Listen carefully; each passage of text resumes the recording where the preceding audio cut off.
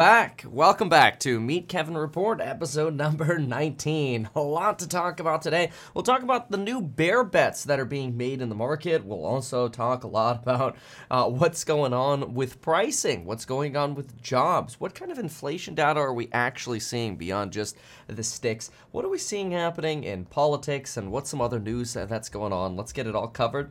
Let's get started. First, I'd like to mention this, and I haven't been able to confirm this. I just saw this pop up. But here's someone whom I was actually having a debate with yesterday on Twitter, and they just posted the following.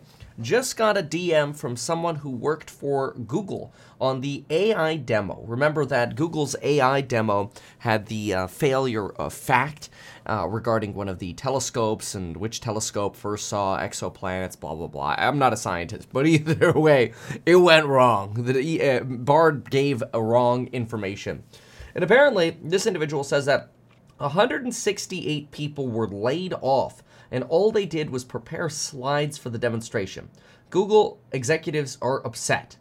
And the quote here is, me and a bunch of coworkers, isn't that my coworkers and I? Anyway, I just got laid off from Google for the AI demo gone wrong. It was a team of 168 who prepared the slides for the demo. All of us are out of jobs. First of all, how the hell do you need 168 people to put together a slideshow? You know, if the product works well, you shouldn't need more than one person to put the slides together if the product actually works well, and then let other people review it. What, maybe 10 people total? 168 people to put together a slideshow, and then they still can't get it right? Oh, that's pretty embarrassing. Now, Google stock did drop about, probably over the last 5 days. It's down likely somewhere around 10%, mostly because of this AI phenomenon here. We are actually year to date on Google up 6%, but from its peak, it's down 11.73% just in the last few days on this flub.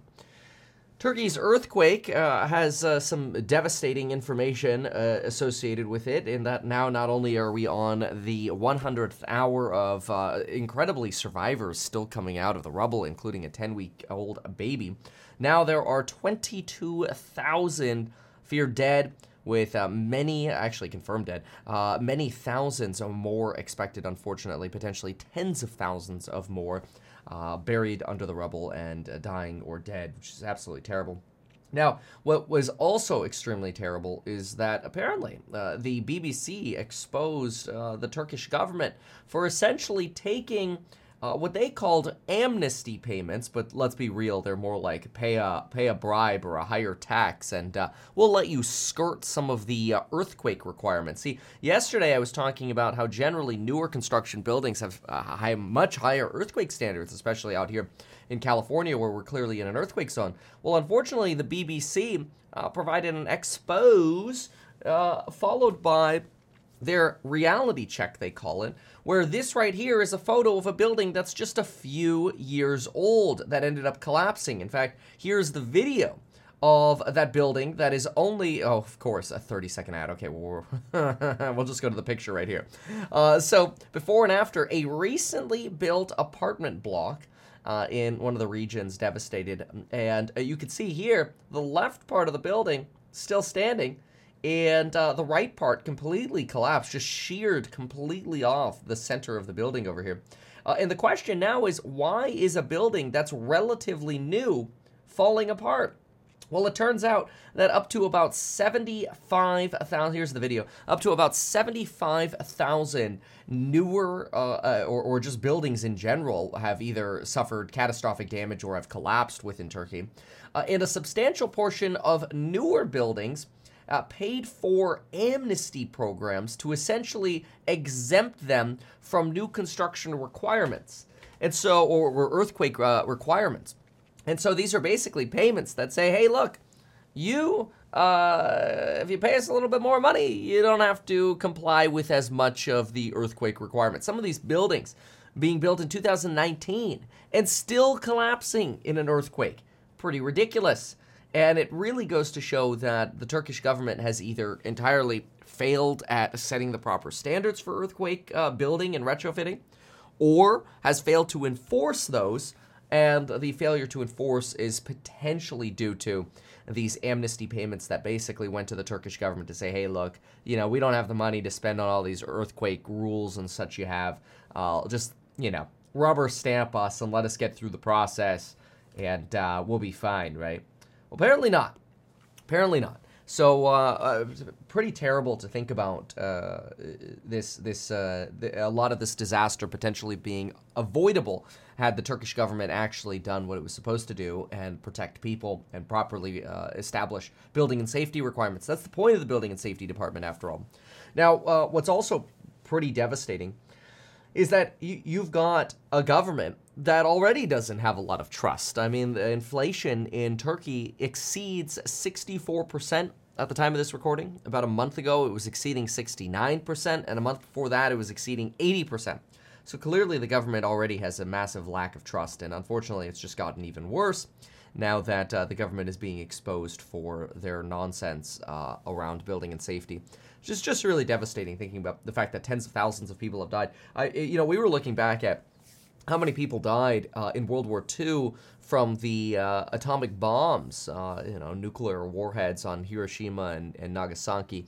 And we're looking at somewhere between 80 to 100,000 deaths, in one city, and then maybe another 40 or 50 in another.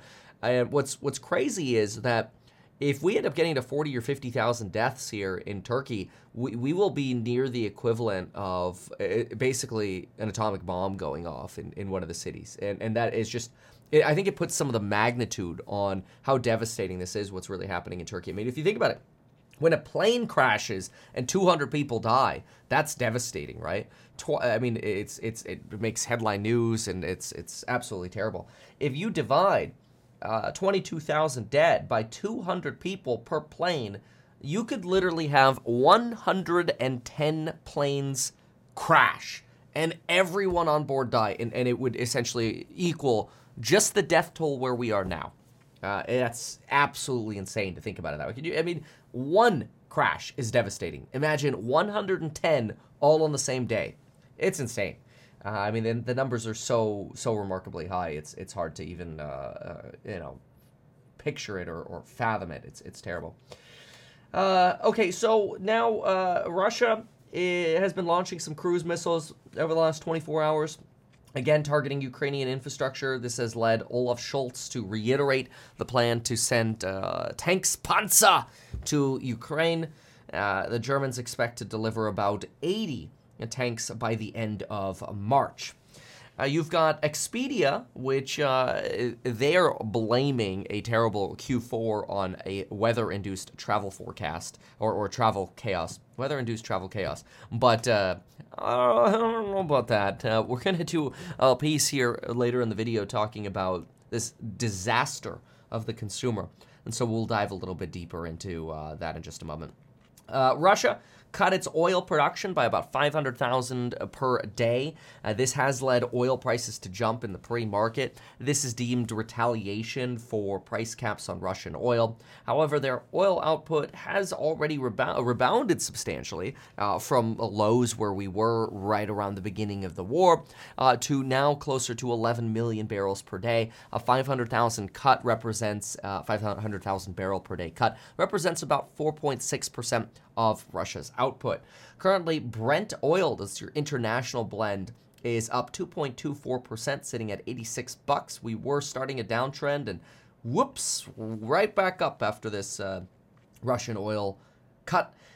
You do still have OPEC maintaining production, although there have been talks of cuts. You have WTI crude, that's the Western blend, increasing 2.18% here in the pre-market. Tesla, a small update on that. Pepsi has taken delivery of all 15 of the Tesla semi-trucks. Apparently, the California Air Resources Board paid for half of one of them. Now, I don't actually think each of these semis costs around $2 million, but the report on this indicated a $30.8 million project as what these 15 semis were a part of. Be nice to get some more details on this since we don't know exactly how much those semi-trucks are selling for. Now, it's also worth breaking down why I was having this debate with this person on Twitter. And I think it's, let me put it this way. There is a tendency of people on the internet to mislead other people, especially when they are lowly educated on things that they're talking about. Unfortunately, most people are lowly educated on real estate investing, and that's why I believe that there is a substantial opportunity for people to build massive wealth in real estate. And honestly, the more I see this sort of lack of understanding by normal people on the internet when it comes to real estate, the more excited I get, because I know how to make a lot of money in real estate. I know it's an in-person business. I know it's a people business, and I know I got to be there to make money. That's why I have a housing startup. But let's talk about what this individual says. And let's break this down, because this individual, let me just be upfront and say they have absolutely no idea what they're talking about. Does that bias my opinion at all? I don't think so, because I think I'm right. But anyway, Recession Confession says, my neighbor bought a house for $650,000 last year. He lost his job at a tech company. His house has been on the market for 45 days. Nothing. The only bid was for $350,000. He is running out of money. The real estate market is going to crash so hard. This tweet got 1 million views, 5,300 likes. Because it's dramatic. It sounds intense. Oh my gosh, this sounds terrible. But guess what's missing in his post? Now, he'll end up giving me this info because I call him out on it. But what's missing when you first read this? Well, most people, they read this and they think, oh my gosh, bought a house for $650,000? And he's only got a bid for $350,000? Holy smokes, that means the property's fallen by essentially half. That's the signal that this individual is trying to manipulate people who are uneducated in real estate to believe. So the individual wants you to believe that real estate prices went from $650,000 down to $350,000. And keep in mind, I sold my real estate at the beginning of 2022, expecting not only to start a housing startup, but also expecting real estate prices to come down. So if real estate prices came down 80, let's see here, 350 divided by 650. Real estate prices came down 53.8%, as in this, 350 is 53. So this would represent, to be exact here, a 46.2% decline in real estate prices. For me to believe that real estate prices came down 46.2% would actually reiterate why I sold, and would actually reiterate the benefits of me being able to start my housing startup. But the problem is, I don't base my decisions on misleading information like this. But why is this misleading? I mean, Kevin, after all, if the house it was bought for $650,000 and today the only bid is $350,000, doesn't that mean the market price is 46.2% lower? No. First of all, that's not how real estate works. The real estate industry is a people business. And when a property is overpriced for $650,000, people won't make an offer on it. Normal home buyers will not make an offer on it. The only people who will lowball a property's listing price are generally investors or people who are brand new to the market. People who are brand new to a real estate market will often throw lowballs out left and right, and they'll just end up offending a lot of real estate agents and sellers, and they'll end up getting nothing, and they'll end up very devastated. The proper way to lowball is actually to get on the phone with the listing agent, or your agent get on the phone with the listing agent, and work through the issue in the presentation before you present a lowball. You don't just go spaghetti lowball. That's stupid. Now, some people do that, and you'll generally only get cash offers or investors basically trying to bottom feed, right? They see something and they say, oh, let's send a lowball offer to every property that's been on the market for more than 30 days. Let's spaghetti them out, we'll call them. We don't even call the agents, you just throw them out. That's very normal, but it's not actually the definition of where the real estate market is. And see, that's because we know a few things. First of all, we know the psychology of a home seller and a home buyer is very simple. Most home buyers realize that a seller's probably going to be upset with an offer that exceeds a 10% reduction in the listing price. And as a result, most home buyers won't even bother making an offer unless it's within a striking range of around 5%. Now that's actually really interesting psychologically, because that means if this $650,000 seller, if instead of waiting 45 days, realized that most offers happen within the first 10 days, and then they just dropped their price by day 14 to $599,000, they could have potentially knocked an offer out for $550,000. But you actually won't get the $550,000 offer even if you're worth $550,000 when you're listed at $650,000. You're too far away to actually attract the home buyers. That's because the home buyers who are qualified and ready to close don't spaghetti offers. This is not eBay. People don't throw offers out like they do on eBay. It doesn't take 1 second to make an offer. It actually takes an agent probably 30 minutes to write an offer. It takes the client another 30 minutes at least of their own time to actually read it if they read it and go through it.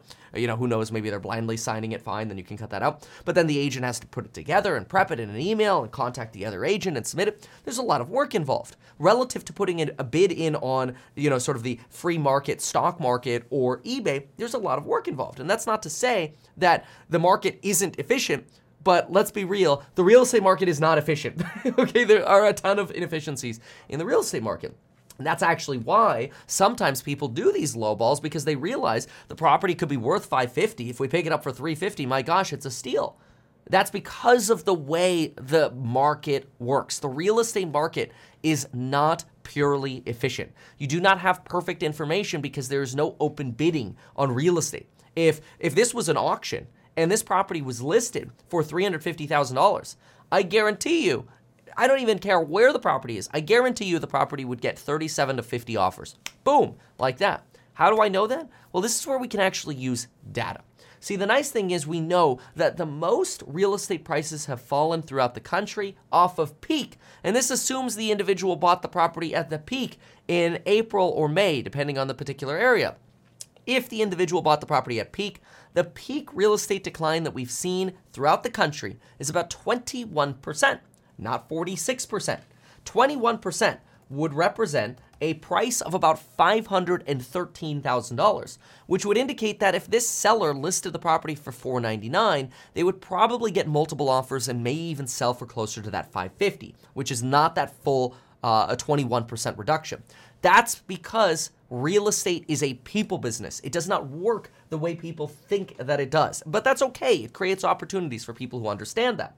So this individual is essentially creating this tweet that has gone viral, misleading people into thinking the real estate market has dropped 50%, essentially, 46 to 50%.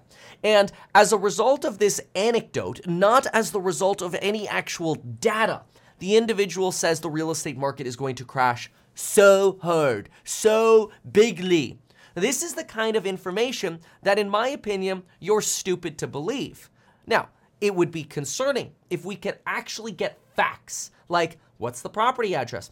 How much was it actually listed for? Is the property a massive fixer-upper, or is it move-in ready? Is it under high-tension glow-in-the-dark power lines, or what's wrong with it? And I guarantee you, if I look at the address, I could tell you the property's overpriced probably by a range of 10 to 15%, probably somewhere in that range. And if they lowered their price, it would sell. There's no reason for a property to be on the market if it's a normal property for more than 14 days. It doesn't take more than 14 days to sell a property. If a property's on the market for more than 14 days, guess what the problem is? Price. So now I agree. The property is overpriced. I agree the individual paid probably closer to the peak of the market for the property. But does that mean because the only bid is $350,000 that the property's worth $350,000? Absolutely not, because that's not how the real estate market works. Now, you know that this individual is clearly uninterested in providing actual data, because the individual comes out and says, oh, well, I don't want to dox the person, so of course we're not going to get the address. And on top of that, the individual then resorts to ad hominem attacks and says, oh, well, Kevin hasn't lived through a bear market, so he doesn't know. Oh, fantastic argument. As if somebody who's actually educated in the real estate space can't understand how markets function because they're younger. Okay, brilliant argument. In my opinion, this is the kind of internet idiocracy, if that's even a word, I may have made that up, but that misleads people. My goal on this channel is always to provide you perspective. I don't care if I'm right or if I'm wrong on what's gonna happen on the market tomorrow, what's gonna happen with CPI data. I do my best, I try to increase my odds, and hopefully we can increase your odds as well. But when you provide misleading anecdotes, I get upset because they lack logic. Logic is actually something that I teach in my courses, my Stocks and Psychology of Money group, my Elite Hustlers group, my real estate investing course. But most people on the internet don't want to post logical tweets because those don't get as many views. They're not as potentially viral to post logic. It's much easier to just resort to ad hominem attacks, which are at-person attacks, and try to offend somebody in a way that's really just a red herring. It has nothing to do with the fundamentals of how real estate works. But then again, like I said, every time I see stuff like this, I actually get excited. And rather than saying they're an idiot, which they are, I may as well just say thank you. Thank you, Mr. Recession Confessions, for being a complete uneducated idiot about real estate, because you make it easier for me to make money in real estate. Yeah, and that is true. So, next up, we have, hey, whoa, Alexa, just shut up. Oh my gosh, here it goes again. Yeah, you know, once you have Alexa, we just switched Wi-Fi networks, and once you have her starting to talk, she just does not shut up. It is so annoying. I think I just want to take them and throw them all against the wall. But anyway, apparently Alexa's actually talking about potentially ending the whole, or Amazon's talking about ending the whole Alexa division, which I thought was, oh my God. I keep triggering it. All right. Anyway, this morning we are going to get the University of Michigan Consumer Confidence read. We'll also get inflation expectations this morning. This is a survey of just over 500 individuals, and we'll be getting that information in about an hour. Hold on, let me see. Yeah, it comes out at 7 a.m. California time, 10 a.m. Eastern time, so stay tuned for that. The expectations on that are that in 1 year inflation expectations will hold at 4%, and the 5 to 10, actually that's a 0.1% increase from 3.9 to 4, and the 5 to 10 year outlook will sit at 2.9. All right, so let's see. Okay, like what? I mean, look, I appreciate you being a member here, but in fairness, why would you say that? Okay, so we've got an individual here, Foodle, who says, I have to ask this, do you think facts even matter when it comes to the market due to sentiment scoring? Yes, absolutely facts matter. Facts fundamentally always matter. My goodness, the worst thing we could do as a society is to actually ignore facts and reality. I make my decisions based on facts, and when the facts change, I change my mind. That's scary. Gasman says, the story is made up. You're probably right. He probably did make up his story, actually, just to create a some sort of viral tweet. In my opinion, I mean, that honestly, at that point, it's just fraudulent, right? That's actually a really interesting part. Let me see here. I want to make a mention of that. So, now think about that. If the story is completely made up and the person just made up the story to get a viral tweet, and therefore it makes sense why they're not providing city data, location data, anything about the property, which, look, we're not asking for, let's publicly send the address everywhere. How about you even just privately send it to me? I look at properties all day long. Privately send it over. Let me take a look at it. Let's look at the actual data. Oh, no, wouldn't want to do that. Hey, you want to ask your friend if he's okay with Kevin looking at it and giving you a free expert consultation on why your property isn't selling? Who knows, maybe I could tell you to make a small little adjustment and it'll make a big difference. Oh, no, wouldn't want to do that. Yeah, because the story's probably made up. And in which case, if the story is made up, then what's even more disgusting is that if people believe these stories, they're being completely misled. But they don't have a reason not to believe this person because he's getting a lot of likes on it. It's disgusting. It's an abuse of social media, and this is exactly the kind of stuff that just leads to a further uneducated society, and ultimately people reiterating why they're living paycheck to paycheck. And it's not their fault. It's our schools don't teach logic. Sad. Absolutely sad. All right, so now let's talk about, oh man. All right, this is an interesting one, okay? So on the note of logic and studying logic and perspective, oh, y'all gonna love this one. This is pretty incredible. Now, we're not trying to put on our tinfoil hats here. We're going to do our best to be as neutral and unbiased in our analysis of what I'm about to show you. But I'll tell you, it doesn't look good. Stand by while I get this out. Okay, here we go. So, here we go. 1 second.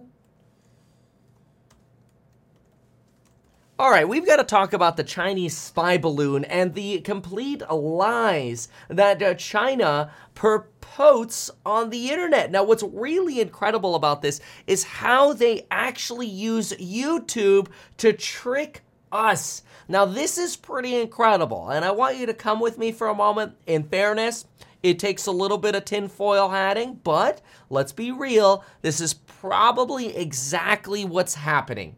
And the reason I say that is even though the source that we're going to look at that potentially confirms our tinfoil hat is not one that generally people who wear tinfoil hats like. But I'll tell you, it's pretty damning. So first, we're going to start by understanding that there are people who live in China who post videos about China. And we also obviously know that there has been a Chinese spy balloon, quote unquote spy balloon, and that's because China calls it a weather balloon. And now the United States government says, look, this is a spy balloon that's capable of intercepting our communication signals. And the People's Liberation Army is basically using this weather balloon because it's a low-cost way to spy on your opponent's communications. And balloons can actually float in the air substantially longer and go undetected substantially longer than planes can. If China flew a spy plane by, it'd be obviously a big slap in the face. Planes can't fly that long without refueling, whereas a balloon can float around for weeks, potentially undetected. As in the past, the United States has admitted they have failed at detecting other spy balloons until it was too late, until they've already been able to explore, so to speak. Anyway, China's latest spy balloon has potentially spanned 40 countries of spying, and U-2 spy planes that we use that have flown past this balloon revealed an array of active surveillance equipment. Now, we're actually waiting to take apart this spy balloon. Some of the initial reports are that some of the pieces that were used to manufacture the balloon were actually made in America. They've got English writing on them, but obviously it sustained a lot of damage from the missile that struck it, and I imagine we're not getting everything yet in terms of what this balloon actually consists of. But let's be clear. The position is from the United States that this is a spy balloon. The position from China is that this is just a weather balloon. Now, what I'd like for you to think about is the following. Look at this guy. This guy has a YouTube channel. It's called Living in China.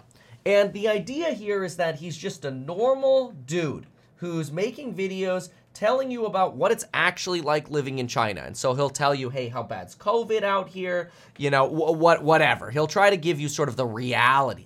And so he makes this video. China trolls America with spy balloon. Now, what's really interesting about this, first of all, is that you've got a video and a channel. This individual usually gets around 50 to 80,000 views per video, which is actually pretty good. Somebody who gets 50 to 80,000 views would probably expect somewhere around 500 to maybe 2,000 Patreon subscribers, especially if the fee is less than $5. You know, maybe about a 1% conversion would be very reasonable, right?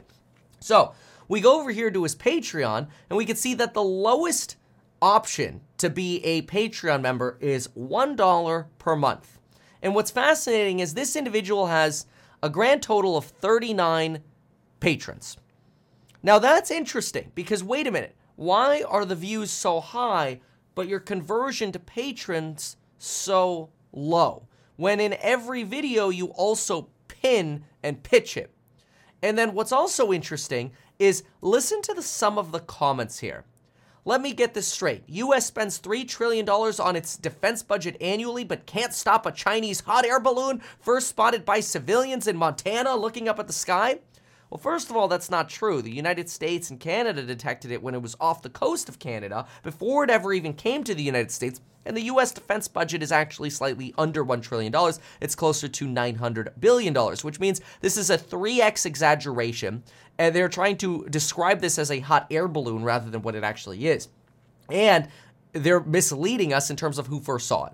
And it's got a lot of likes. It's got a heart from the creator. We've got some more comments. As a country, a country that independently owns a space station, it actually wants to use balloons to monitor the US. I laughed so hard. When the balloon was shot down, no explosion, just a shredded, rubbly balloon falling from the sky. To use a $1.1 million missile to shoot down a weather balloon that costs perhaps a few $1,000s is great. And basically, every single comment here is making fun of America. This one, I'll give it to them. This one was actually pretty good. China was actually searching for intelligent life. Didn't find any. Okay, now, but what's interesting is all of these comments are pro-China, anti-US. Every single one of them. No patrons, and every single comment is pro-China, okay? Now, watch this, okay? What does the guy have to say? I don't remember the exact point, so we're just going to hop in somewhere around here. Let's just listen to the way he's talking about this balloon for a moment, and then I'm going to show you a big reveal, okay? This is like an expose video. Sorry.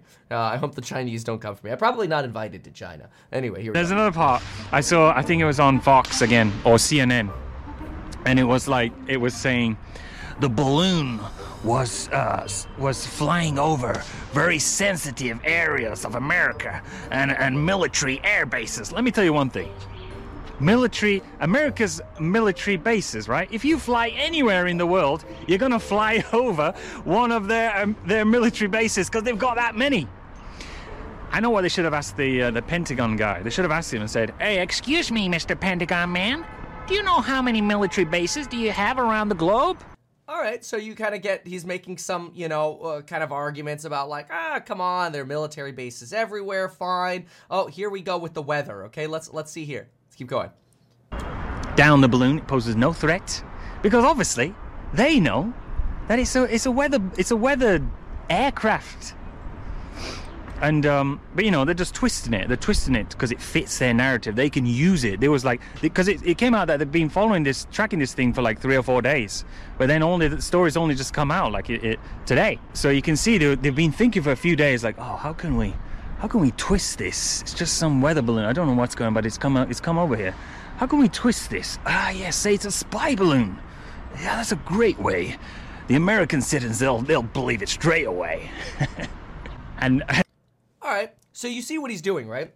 He's manipulating his audience against the United States narrative, which, don't get me wrong, I'm not saying the U.S. narrative is correct. The U.S. bullshits us all the time. The Nord Stream pipeline is probably a fantastic example of this.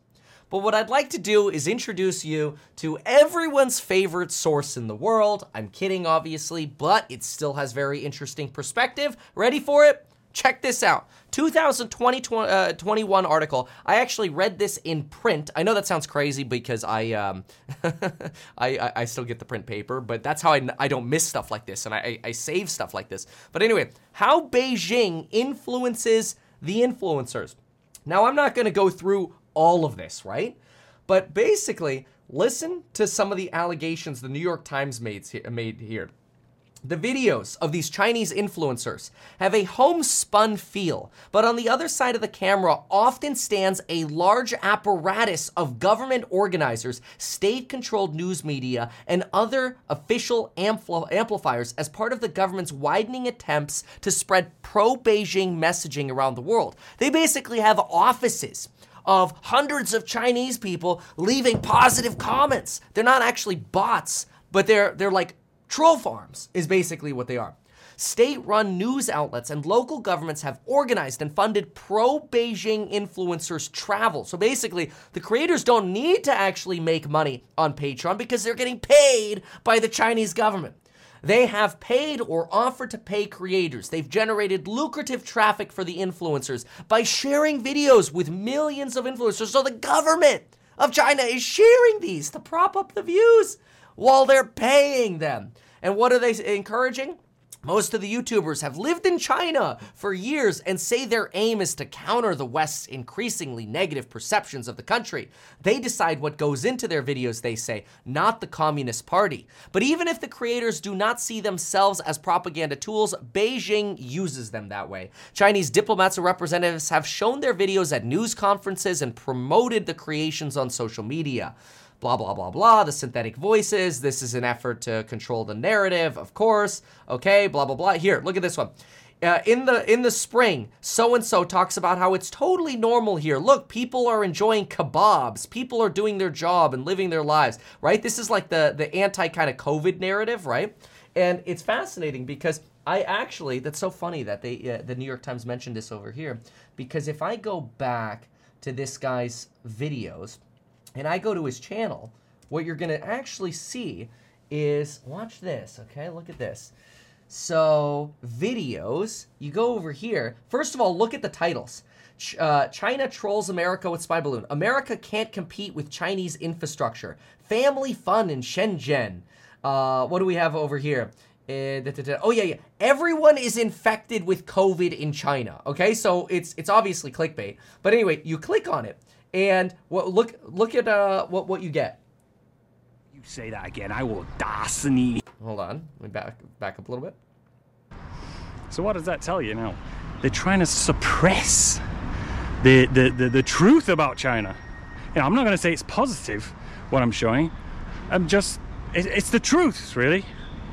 So you know, you got to watch out. Not only Western media, but also these kind of Western social media platforms. They're trying to hold back and suppress the truth. And hey! So there he slams Western media. There's a part where he walks around and he's like, look, people are happy here. Where is it? They're not wearing masks. Sometimes I wear a mask. Where I think it was right here. You can see lots of people around. Most people not wearing masks.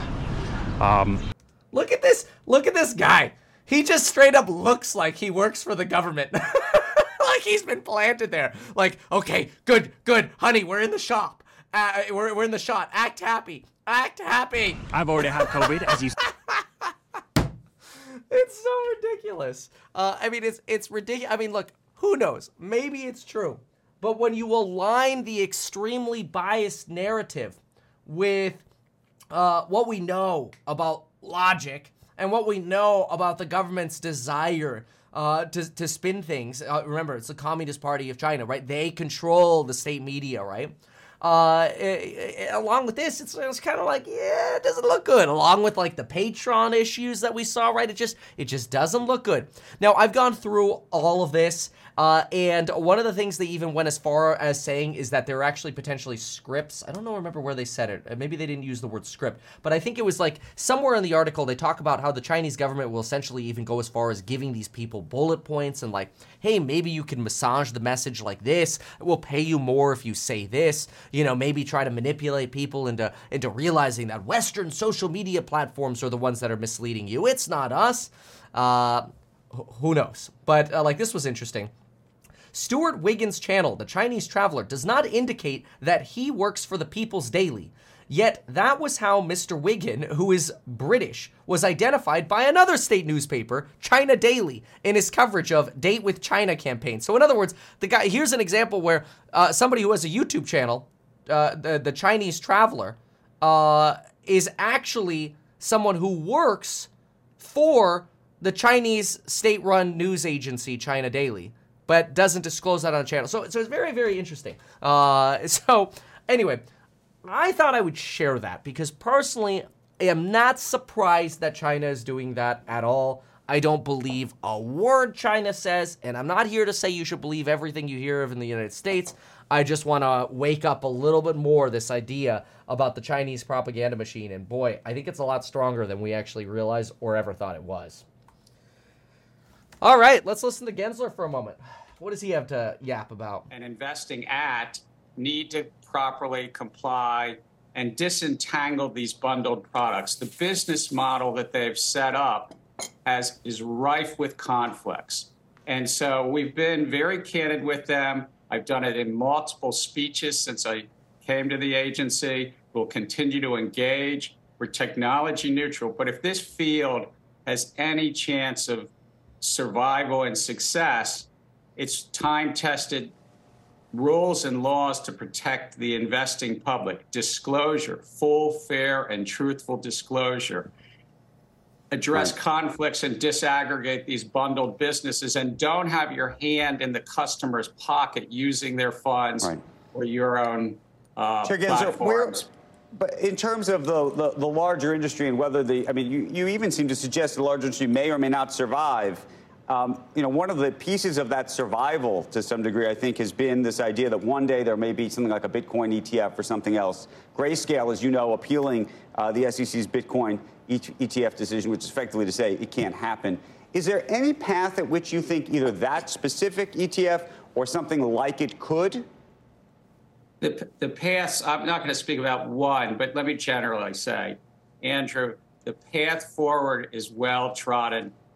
Whether it's large companies that you follow every day, the Apples and other tech companies, or the automobile companies, manufacturing companies know how to register their offerings. The exchanges like the New York Stock Exchange and NASDAQ and so forth know how to be compliant and come into registration. The big broker dealers and the small, thousands of broker dealers, the mutual funds. Right. I dare I go on. We have tens of thousands of registrants that properly, in good faith, comply. They register, they make the proper disclosures. All right, Gensler here's basically making the argument that, hey, get into compliance and then we'll list your Bitcoin ETF.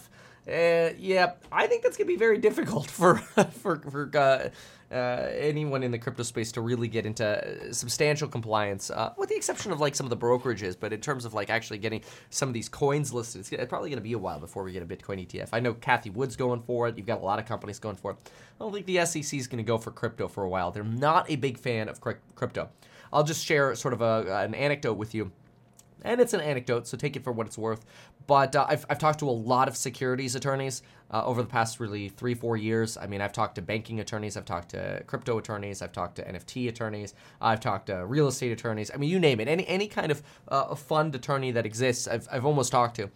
And what I regularly hear is that anytime you put something in front of the SEC that even mentions crypto once, your processing time will probably 3x.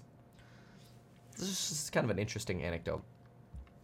All right, now, we got to talk about the bear case scenario. But first, a quick little look at futures. It does look like that futures are trying to recover a little bit. You've got the NASDAQ down about 0.8 of a percent right now. Tesla's down about 1.6. Disney down about 0.82.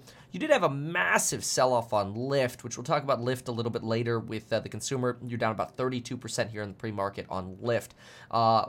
Let me just put it this way. No PP. No PP, which what have I always said about the taxi companies? No PP. Now, don't get me wrong. Uber did well, but still, taxi companies, no PP. All right, now it's time to talk about the bears. Oh, the bear case scenario. All right.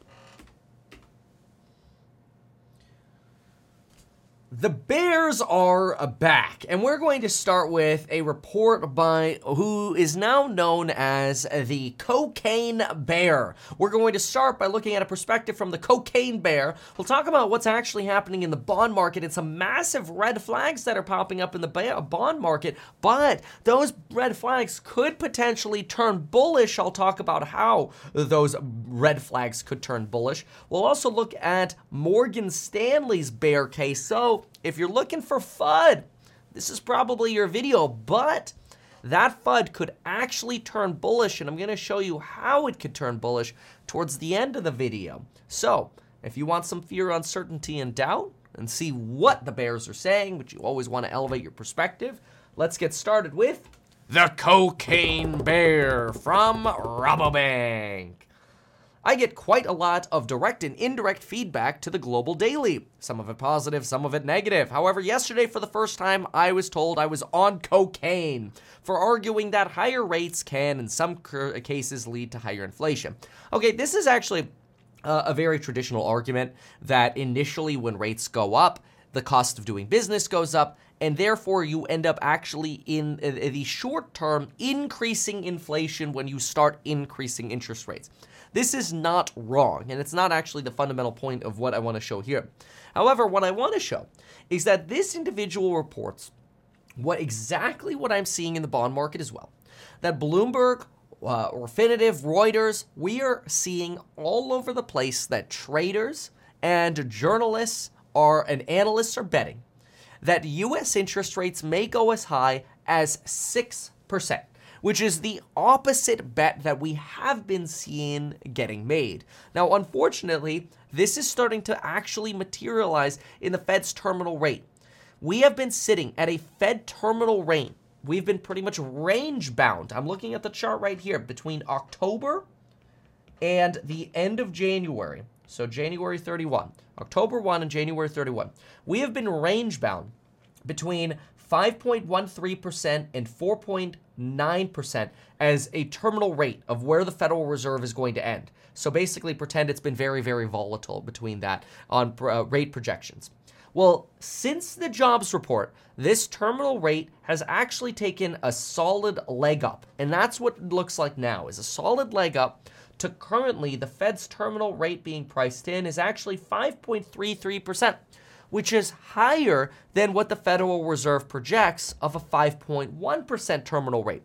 Now, that's actually interesting because the Federal Reserve usually likes to massage markets and dialogue before they actually make any kind of rate decisions.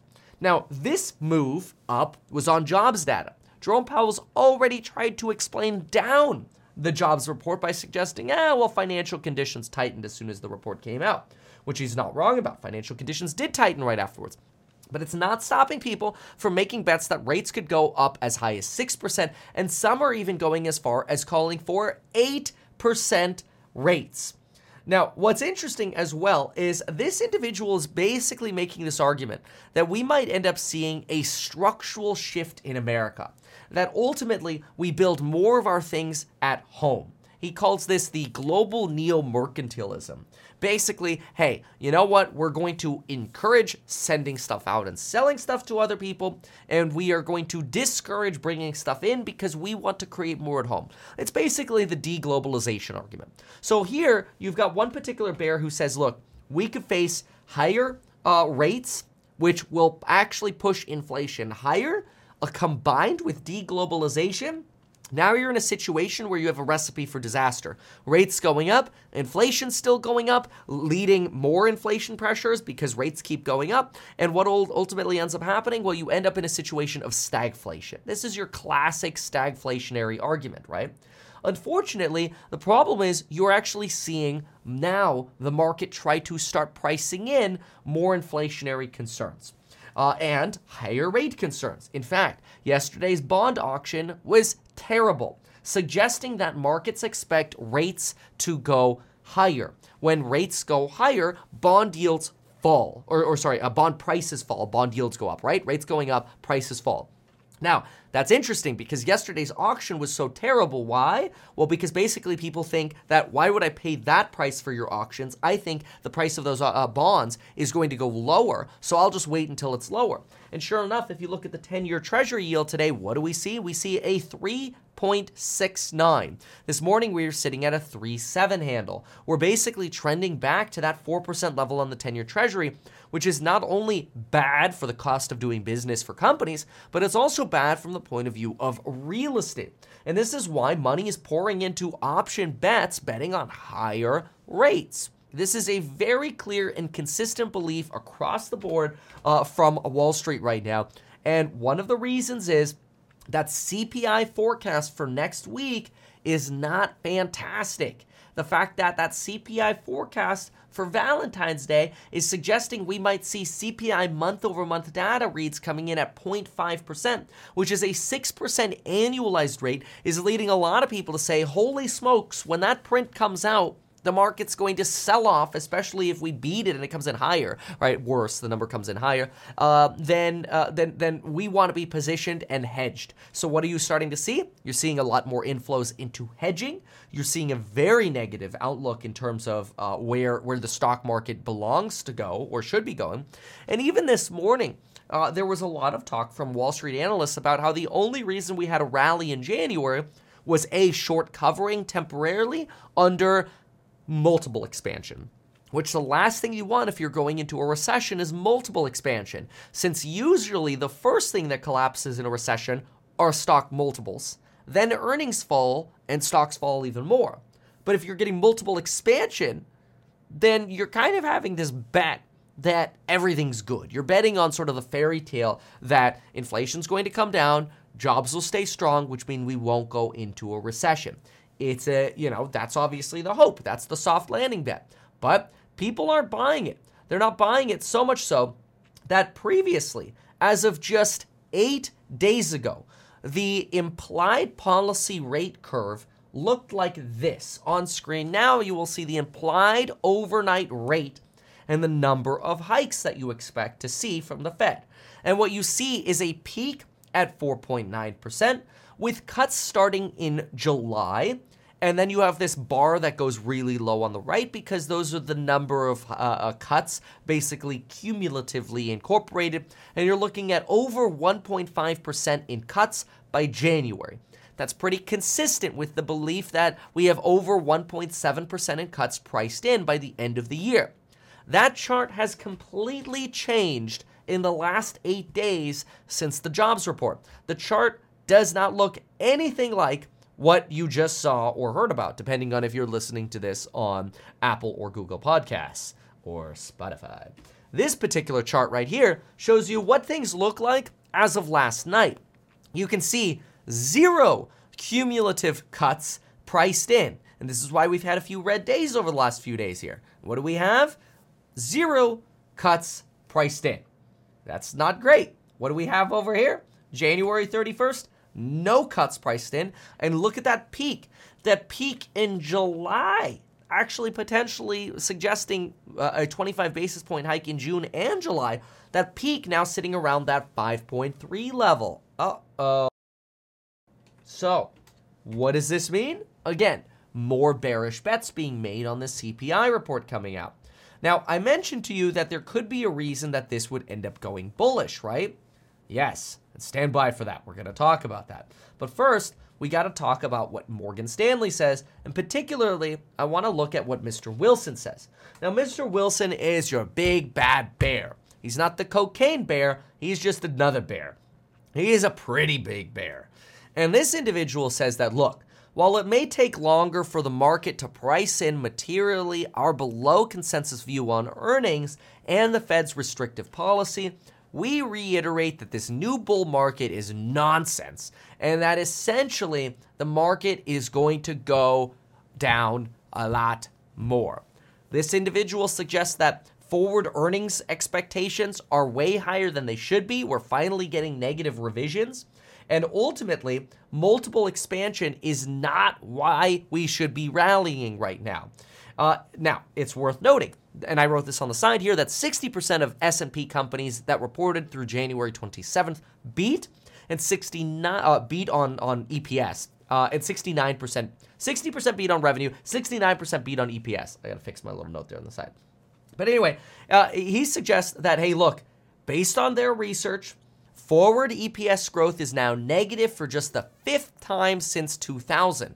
And history therefore shows that price downside is in front of us, not behind us. And he creates this chart over here, which shows you that we've had negative forward EPS in 2001. And sure enough, prices via the S&P 500 fell afterwards. You had a negative hit in 2008. Lower stock prices afterwards. You had a negative hit in 2015. Now, this one I'm going to call a little bit of a false flag. This is interesting because, yes, even though there was some temporary turmoil in the stock market, that turmoil was really nominal. You're talking about maybe 2 to 3 months of a little bit of pain, but that negative signal right here was a bad time to sell because the market is up way substantially from then. So that was a bad signal. That's where his chart and graph falls apart. Obviously, negative forward EPS in the COVID pandemic, and then now. But if you take out, let's do this for a moment. Let's try to dismantle this. If we take out COVID, if we take out now, because now has not happened yet, and if in 2015 we're like, well, this is bull crap, let's take that out because nothing happened in 2015. Like, you would have been better not to have sold then, right? You would have missed out a lot. So if you take out what hasn't happened yet, COVID and 2015, his chart doesn't look that impressive anymore. Now you're only suggesting that, hey, well, stuff was still worse in the in the dot-com bubble, sure, but our stock market today has fallen 3 times as fast as the dot-com bubble. And if you look at the structural problems of 2008, you kind of wonder, like, are we really going to face a 2008? Or if inflation goes away, could we potentially avoid that, right? So, obviously the bears have their arguments and the bulls have their arguments, and that's fine. EPS surprise, he says, in terms of growth, even though it's positive, it's the lowest that we have seen since the great financial crisis. And he does actually suggest, and this is not actually what I'm seeing a lot of, but you are seeing a more long exposure here in January than you have seen since September. Now, this is true, though, because based on surveys, you have a lot of institutions suggesting they want more exposure to like tech and growth, for example, in January than they did in September, but it's still lower than what we've seen throughout 2021, and he kind of cuts this chart off in September of 2021 because, quite frankly, in my opinion, the chart would be a lot higher to the left of that than to the right of this, but whatever. So he's trying to make his case over here. He also then talks about, while some of the upside surprise can be attributed to, okay, this I think is the jobs report. Yes, this is the jobs report. Friday's blowout jobs report. While some of the upside surprise can be attributed to seasonal and longer-term adjustments to the data, it's hard to argue the labor data is not strong, which means there's really no reason for equity investors to get excited about cuts in rates. Now, in fairness, the market has already removed rate cut pricing over the last few days.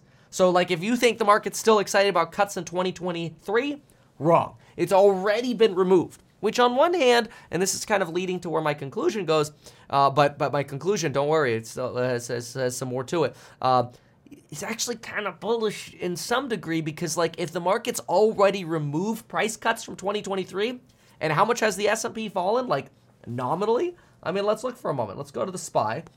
And let's go to the day chart on the SPY. And what do we have on the day chart of the SPY? I mean, look at that. There's like no downside movement over here.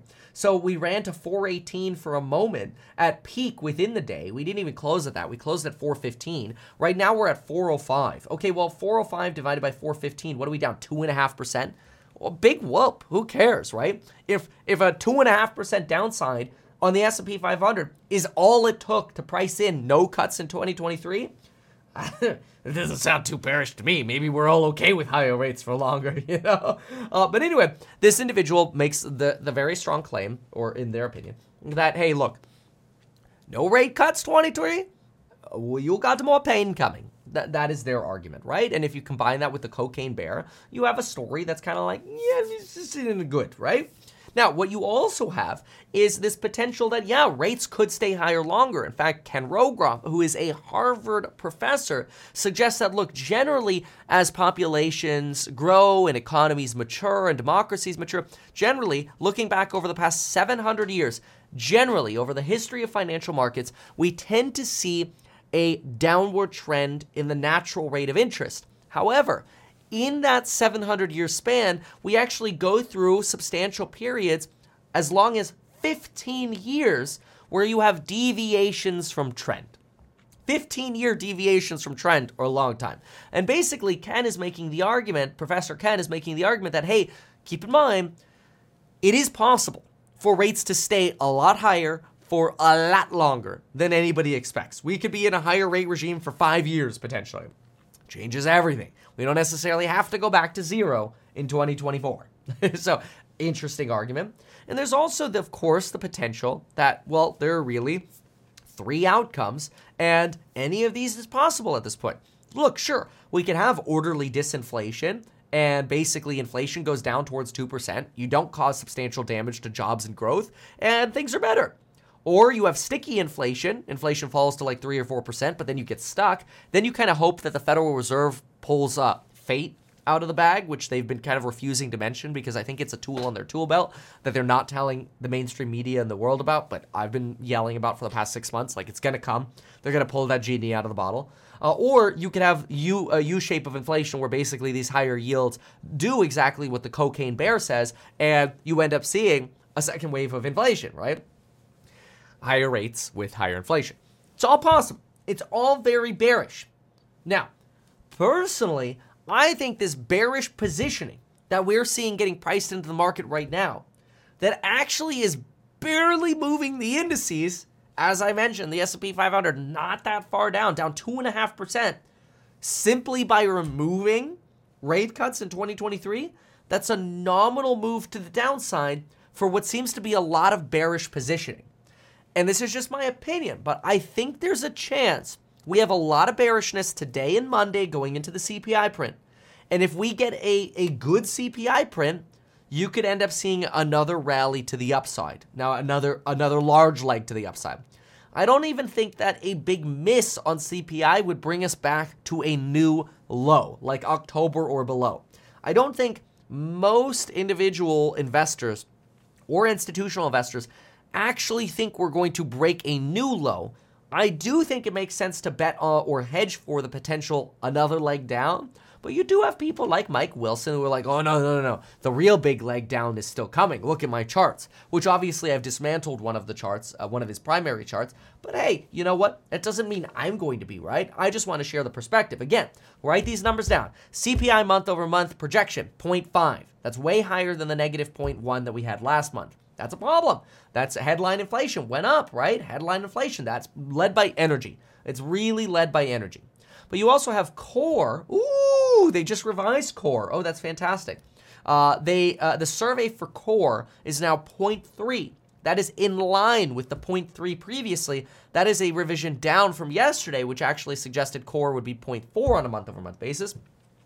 CPI headline 6.2 estimate and CPI core estimate of 5.4. Interesting. We will see. Obviously, we'll see. But anyway, I want to see what some of y'all are saying here. Are cuts not a bad thing? Usually the economy crashes after the Fed pivots. God damn it. Anybody who watches my videos is like, oh no, here we go again. Dude, Fuddle, man, you might be new around here. I appreciate you being a member, but I think I have made like 17 videos talking about how the Fed pivot and the market crashing after the Fed pivot is straight bullshit. I'm going to just simplify, and you can just type this into YouTube and get my details on it, but literally yesterday morning I talked about it. The day before in the morning I talked about it. And you can just type into YouTube, Meet Kevin Fed Pivot, and you'll see me dismantle this. But let me just try to sum it up in 30 seconds. Yeah, people are, Charlie's like, Foodle has to be trolling. maybe I'm getting trolled here. But let me just try to sum it up in like 15 seconds, okay? The Fed will only pivot down in this recession when inflation is convincingly falling. Inflation is the only reason we are going into a recession. If the Fed pivots, it means inflation is getting conquered, which means the problems are going away, which means we go up, not down. And watch my other videos for why the Fed pivot is just nonsense. Oh, God. Jeez, Lord. Hey, Kevin, how can I send you a gift? 9452 Telephone Road, Ventura, California, 93004. Ay.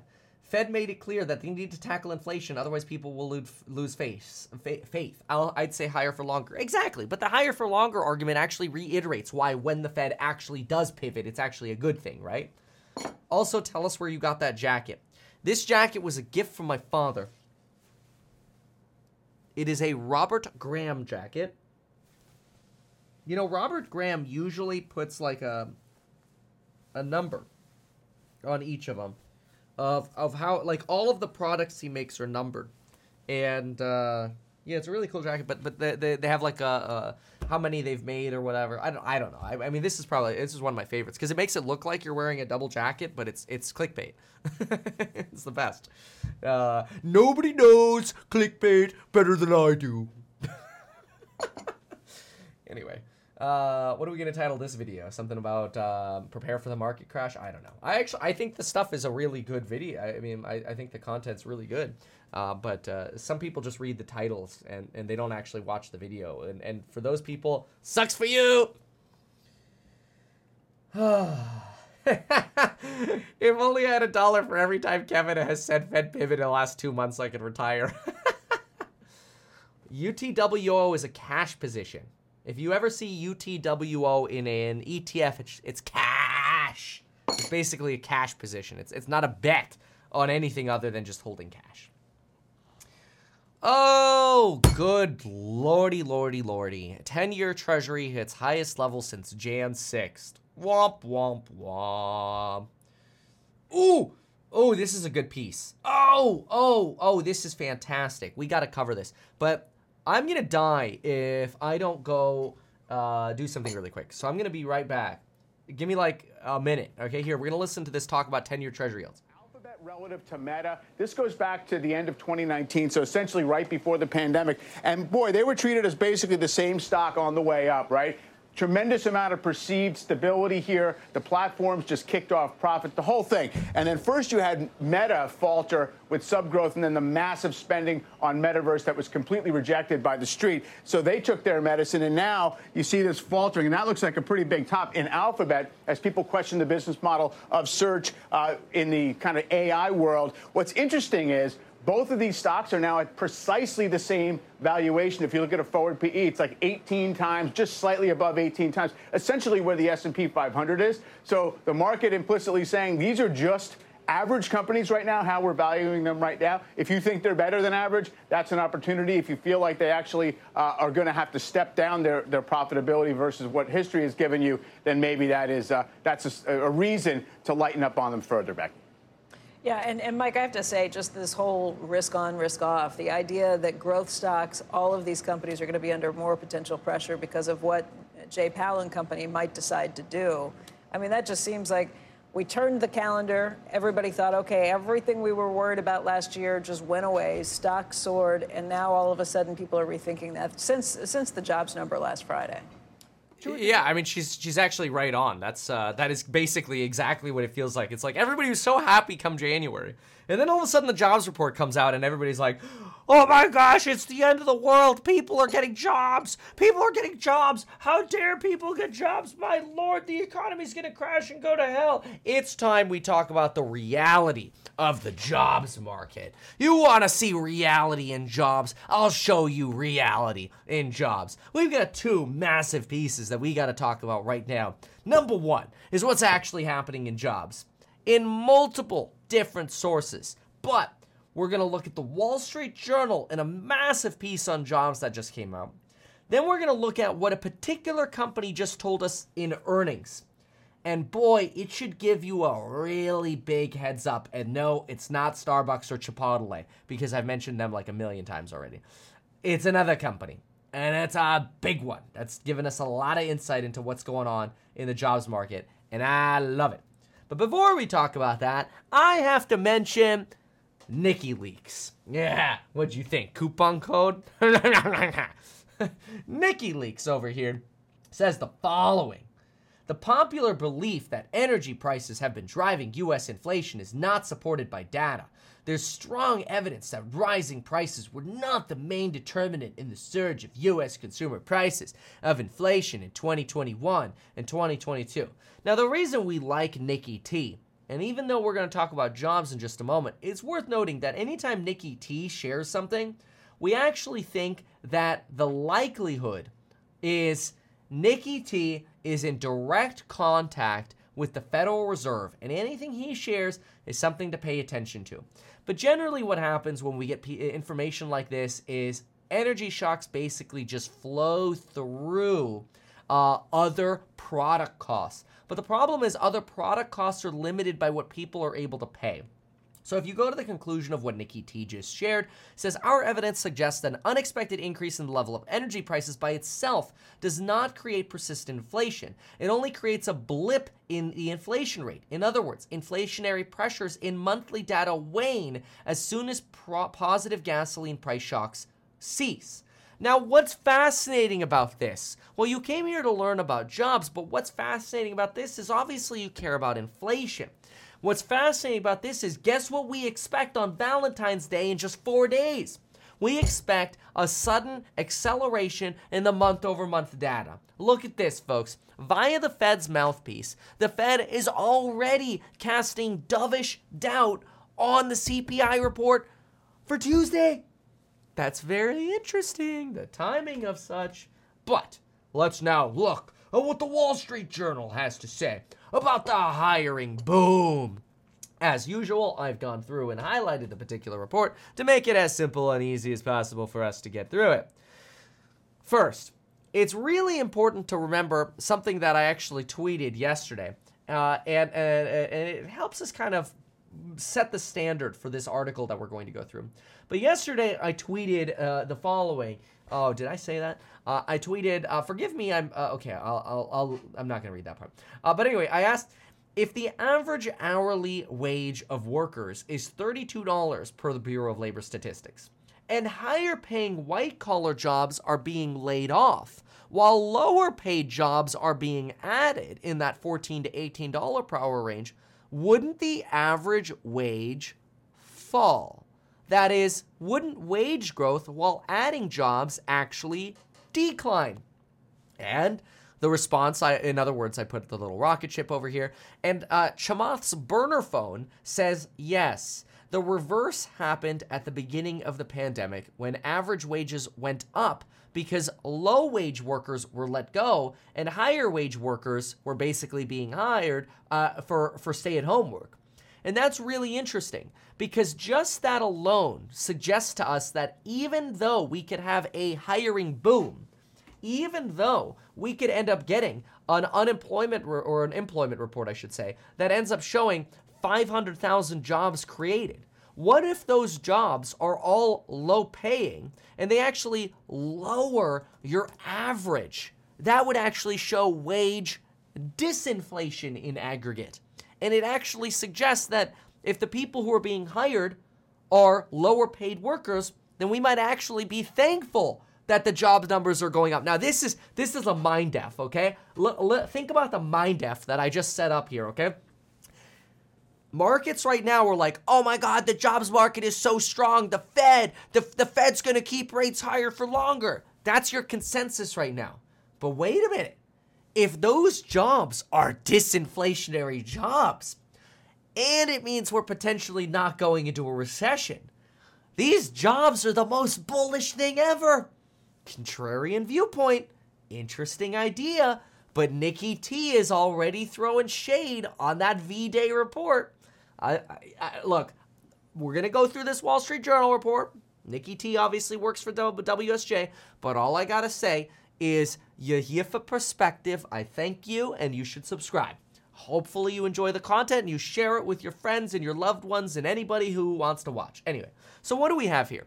Driving the jobs boom are but often overlooked sections of the economy. Oh my gosh, I feel like I'm writing an essay in college. Driving the jobs boom are but often overlooked sectors of the economy. Restaurants, hospitals, nursing homes, and childcares are finally staffing up as they enter the last stage of the pandemic recovery.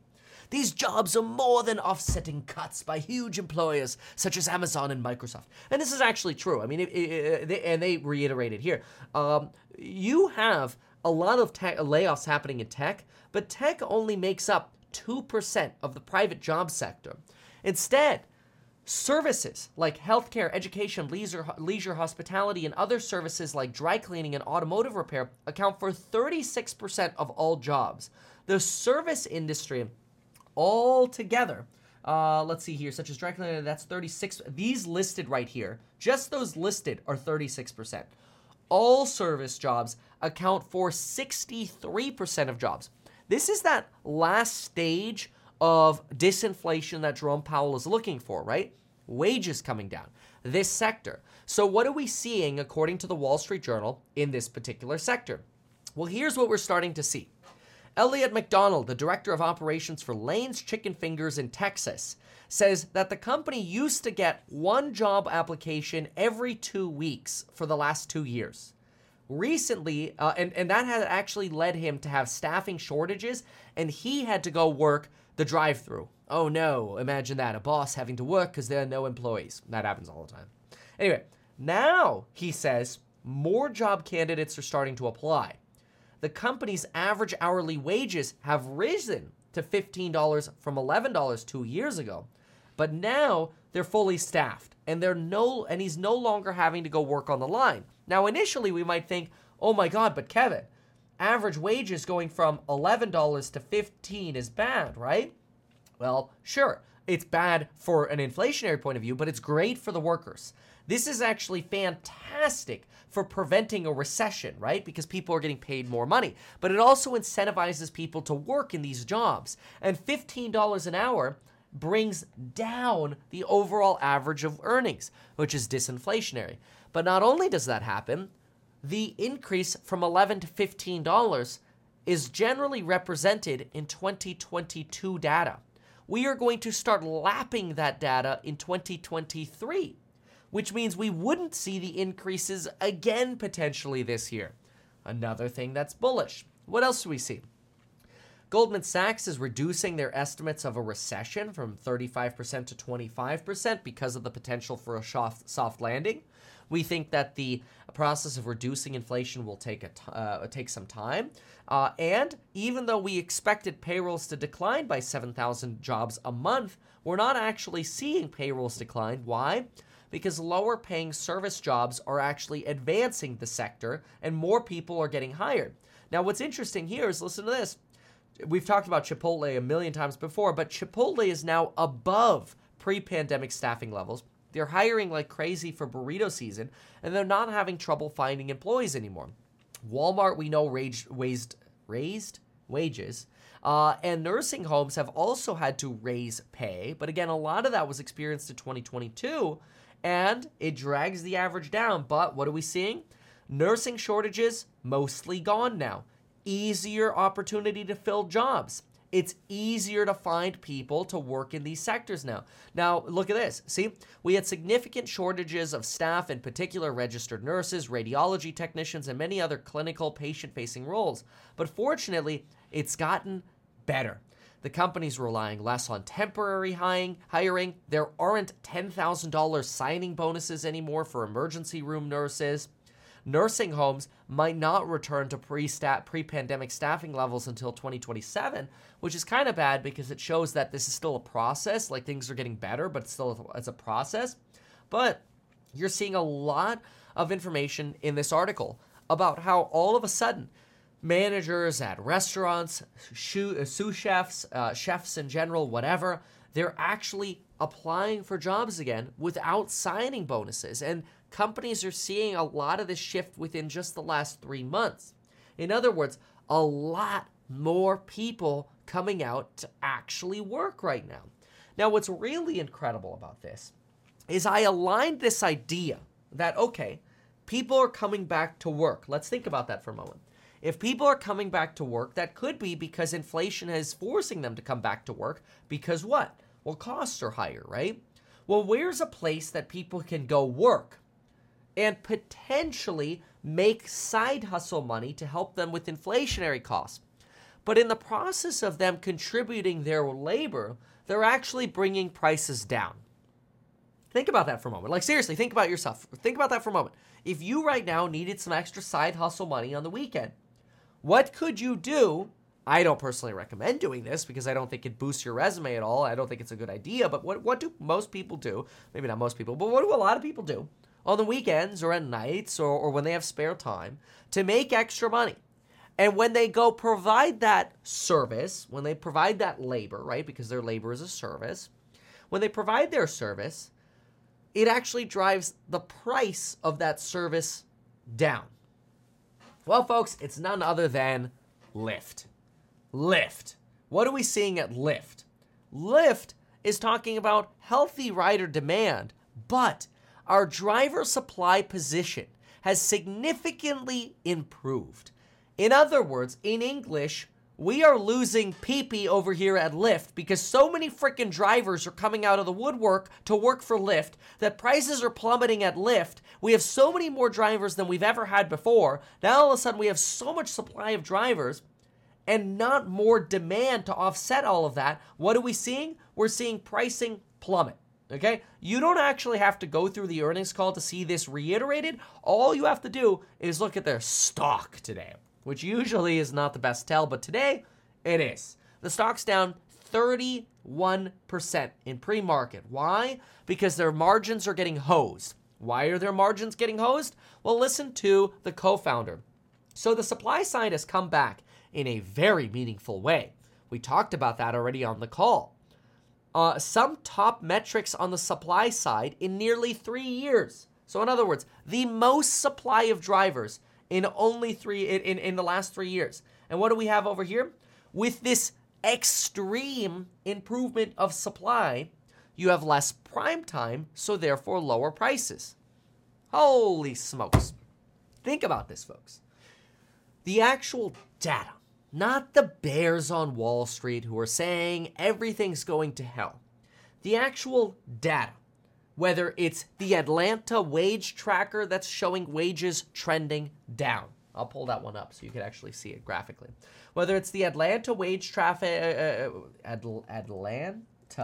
wage tracker, whether it's the Atlanta wage tracker going down, or it's the employment cost index report showing that wages are growing at a slower rate, or here's the wage tracker, by the way, from Atlanta. You can see the wage tracker is finally inflecting down. It's still growing, but it's finally inflecting down. So the wage tracker is inflecting down. Healthcare is finding it easier to hire per the Wall Street Journal. Restaurants are finding it easier to hire per the Wall Street Journal. You're not seeing signing bonuses anymore. Chipotle is finding it easier to hire. Starbucks is finding it easier to hire. I've mentioned those two companies like 17 times, and I feel bad for reiterating it again. But it's important because put all the pieces of the puzzle together. What's happening, folks? Lyft is complaining about the most workers ever in the last 3 years. And they're talking about coming off extremely tight labor markets. And now all of a sudden, listen to this. Listen to, I'm going to read you this line. I'm going to translate it to you. I think the great thing for the business is we've been coming off an extremely tight labor market, still tracking the unemployment numbers. However, this basically massive increase of people who all of a sudden just started coming to work for Lyft, that data, quote, is not showing up in the public numbers yet. But we've seen real softening in Q1. So in other words, I'm just going to translate this because I'm speeding up, and you can look on screen and read it yourself. Go read the earnings call yourself.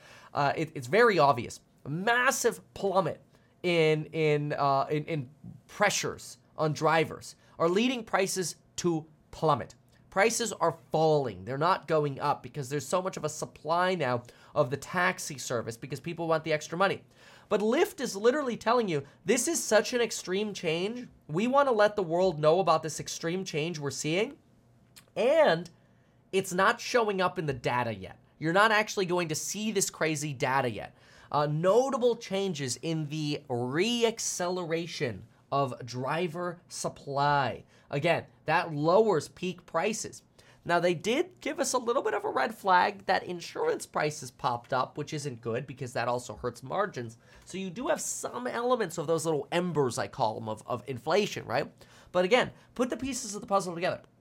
Chipotle, let's write it down for a moment, okay? Because I think it's so important. Probably by far one of the most important things to think about right now, if you're wondering, should you be bullish or bearish, is wage growth.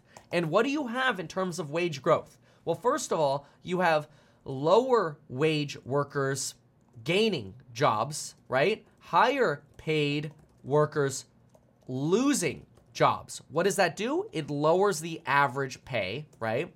You have the Atlanta tracker, wage tracker, showing disinflation for wages.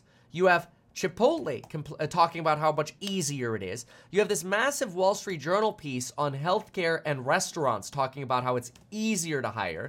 You have Starbucks talking about how it's easier to hire. You have Lyft basically saying, yeah, we suck at Lyft because we can't charge high prices anymore because there is no peak pricing anymore because we have an extreme shift in labor availability. The supply of labor has just exploded, okay? So you have this insane, like, mainstream media narrative that, oh my God, the jobs report is so terrible because lots of people got jobs. The Fed's gonna kill us. Ah.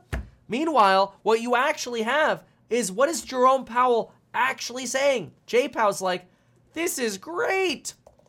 People are getting jobs and inflation is going down. Like, he's not wrong. This is good.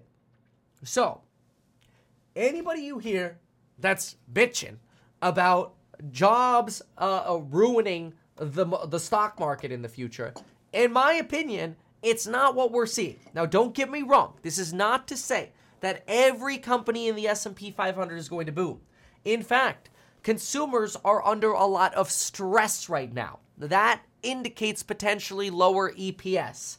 But this portion, this talk is about jobs. It's not about the consumer. We'll talk about the consumers a different time. But if we're just looking at jobs, and what the jobs market is telling us is bullish, bullish, bullish. That's what that's telling us. Again, I'm not saying companies aren't going to miss on earnings.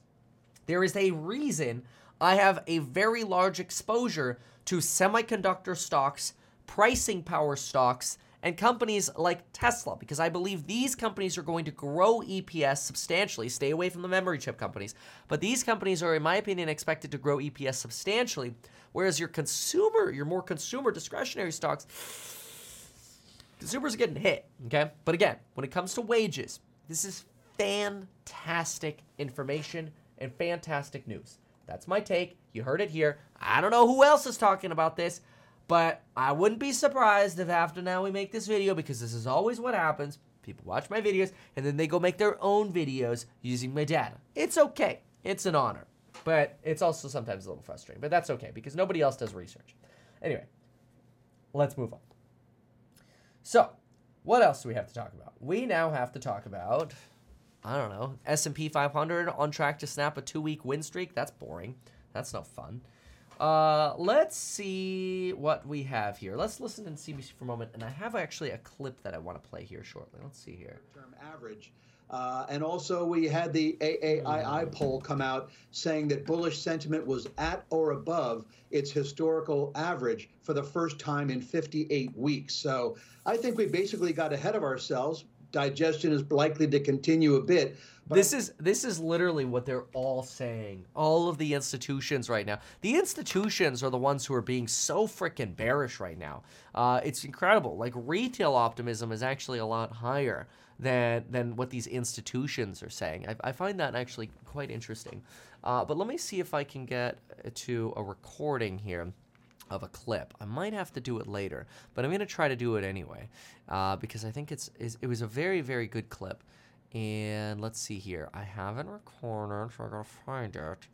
All right, let me answer a few questions. PayPal earnings. Darby says, I'm such an influencer. How dare I influence you? That is not the purpose. Okay. I don't think I know how to do this. Okay, I'm going to give a shout out here really quick. Generally, this is pretty good, although even though I'm having problems right now. Oh, my library, I found it. The AT&T DirecTV combo or whatever has been phenomenal. Like, it's really good. It takes me a little while to get used to their software.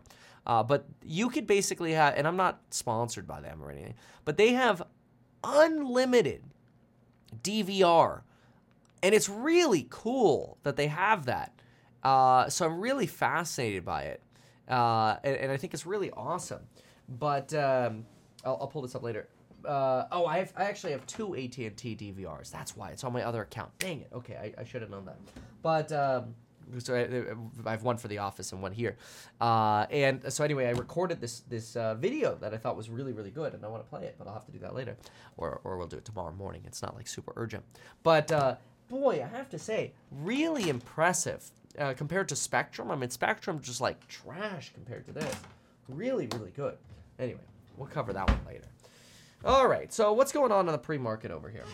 So we have, let's see, we have Dow's down 0.28, S&P down 0.39, NASDAQ down 0.63, 10 years unchanged at 3.68.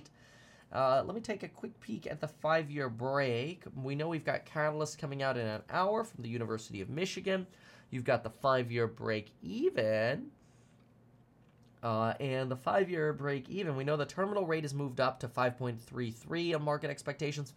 Ooh, another tick up on the 5-year break even, 2.51.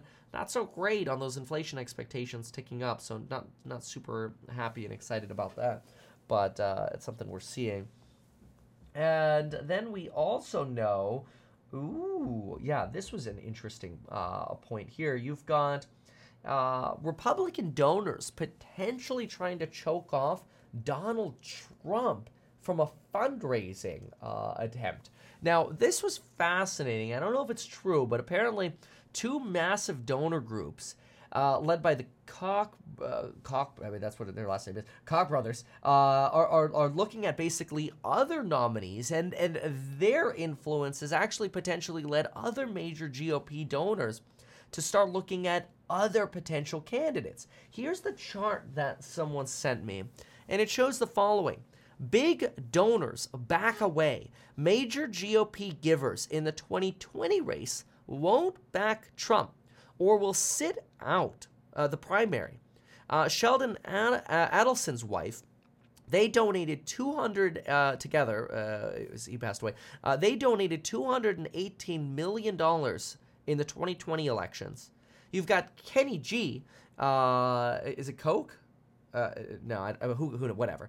Mr. Griffin over here, Koch, whatever.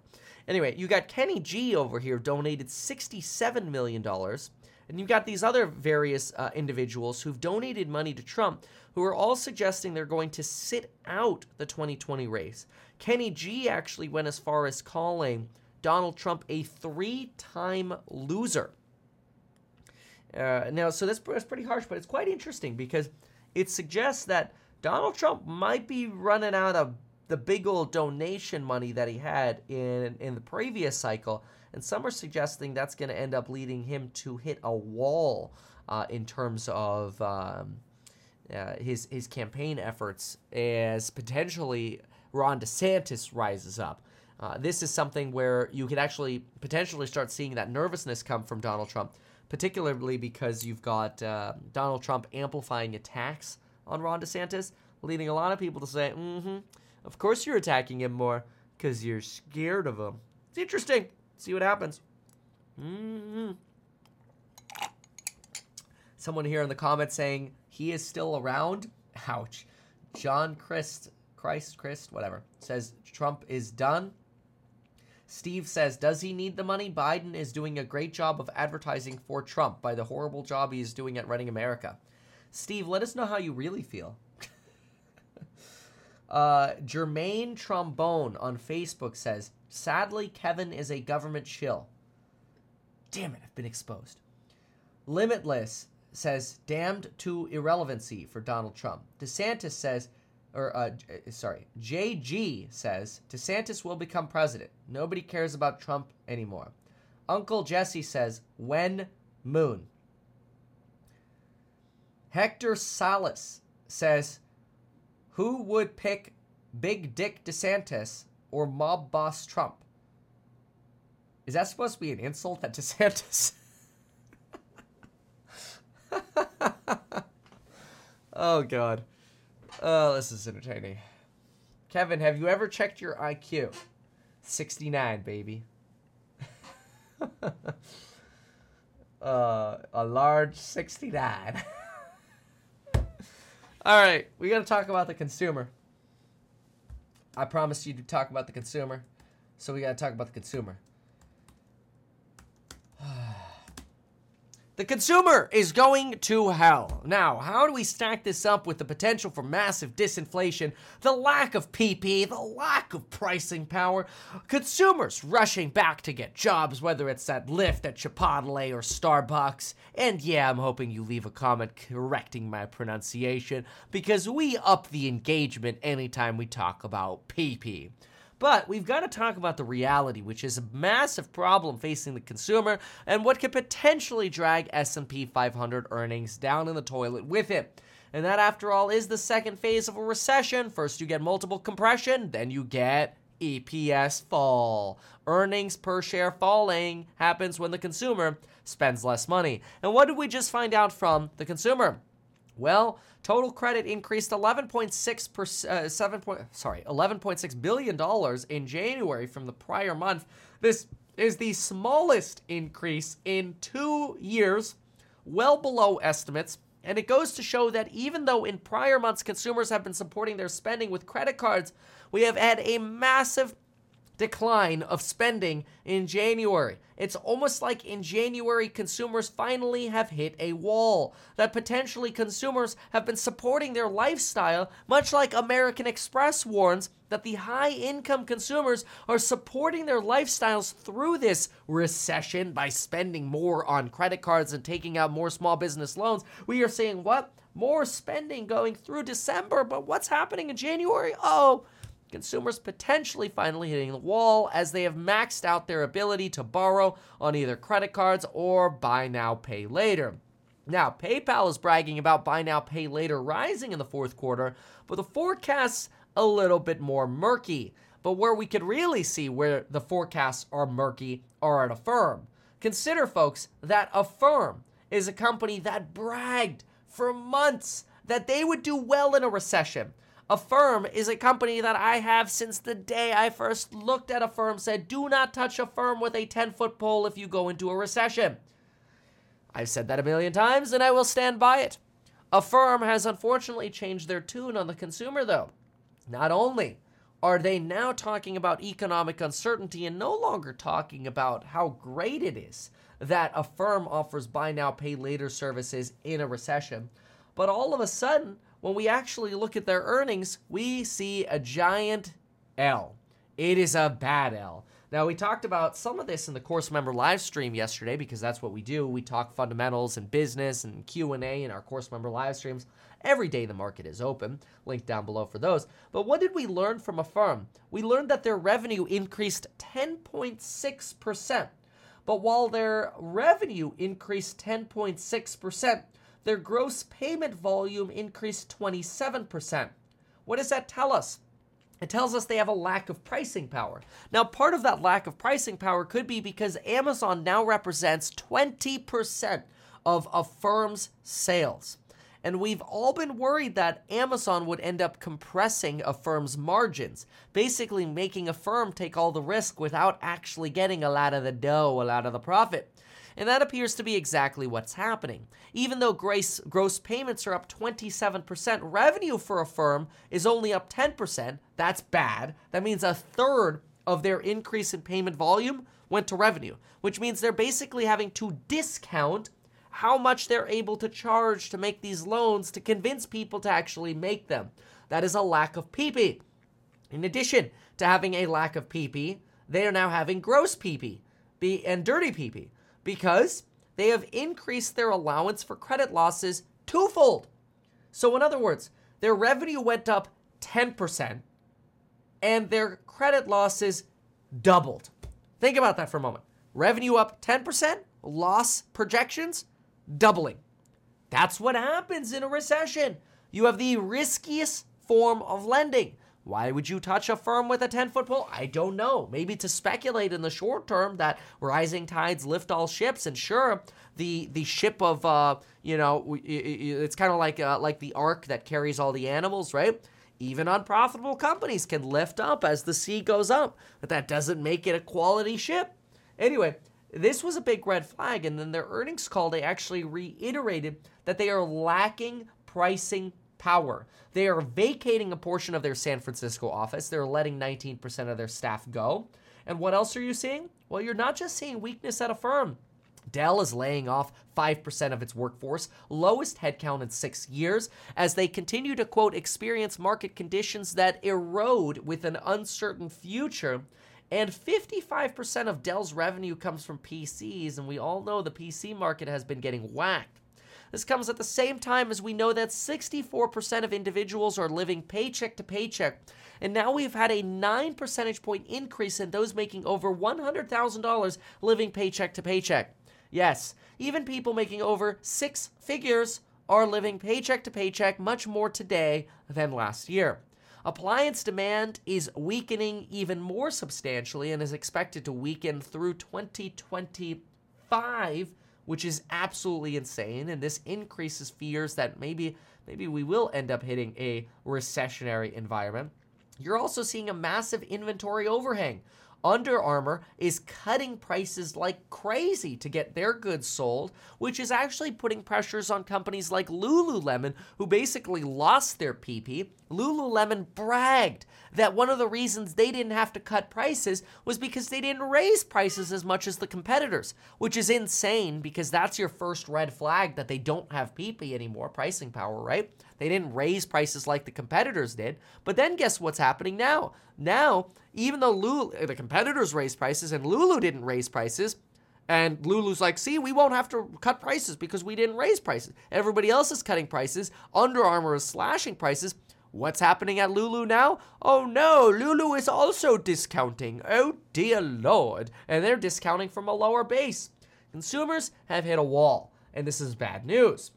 This is exactly why we are seeing a slowdown in spend. Look at, for example, Newell Brands. Newell Brands just reported. Newell Brands, you don't have to even look at the report to know how they did because you could just look at their stock. Their stock in pre-market is down 6% at the time of this recording. After they reported, they actually fell as much as 12% instantly because their forecast was so bad on the consumer. Newell Brands is a company that that owns brands like Rubbermaid or Crock-Pot. I mean, they got a ton of goods for babies and household goods and that. And you're seeing a massive slowdown, not only because of an inventory buildup. I mean, even Energizer Batteries was complaining that companies like Target and Walmart aren't buying as many new batteries because they're looking at all the shelves and trying to find where all the batteries are. And instead of having batteries on every damn aisle at Target and Walmart, they're starting to take the batteries and consolidate them to fewer places because they're just running through their inventory. They don't want to spend the money. They don't want to burn the cash on getting more inventory.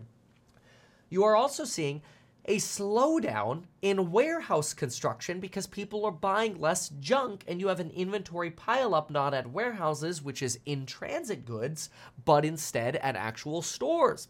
Amazon is now reportedly subleasing some of its warehouse space because of a slowdown in logistics and ordering.